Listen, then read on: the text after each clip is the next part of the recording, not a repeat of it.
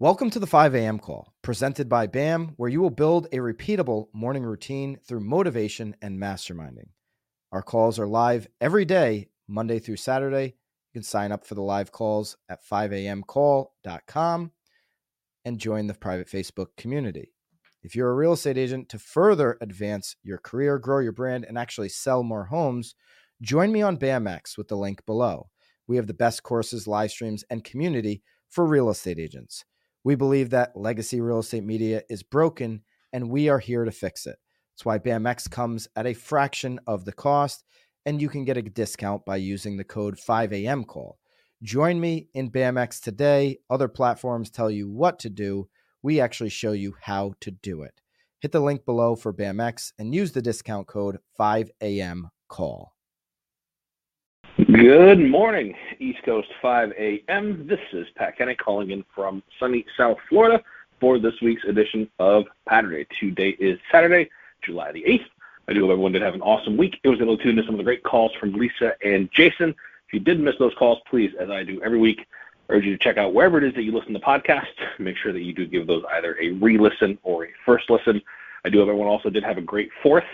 Able to stay safe, have some fun, spend some time with friends and family, and enjoy themselves, and then get right back at it, at least so I hope.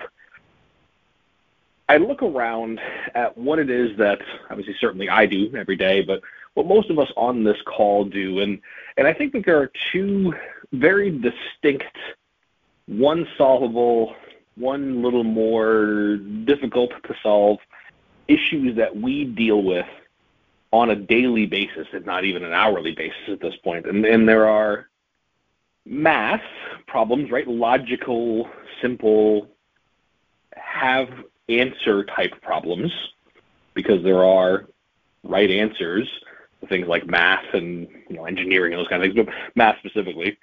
But then what all of us deal with to one degree or another in various capacities are people problems. And people problems by their nature, first of all, kind of run a gamut or a spectrum, right? There's a lot of potential possible paths forward. Try saying that 3 times fast. But those paths are complicated, and a particular situation may not fit a person, or vice versa, right? A person may not fit a particular situation. Add in more than one person, so maybe a couple, maybe there's more than one of you on your team that are helping work together to help solve that problem.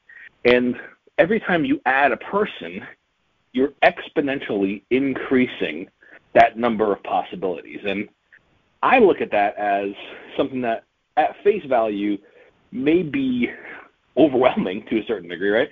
Considering that every time you add another human being, you may just be compounding your problem over and over and over again. But at the same point, I think what's more important, and what I would offer to start trying to do, and it's something that I try to keep an eye on, is that actually should take the pressure off.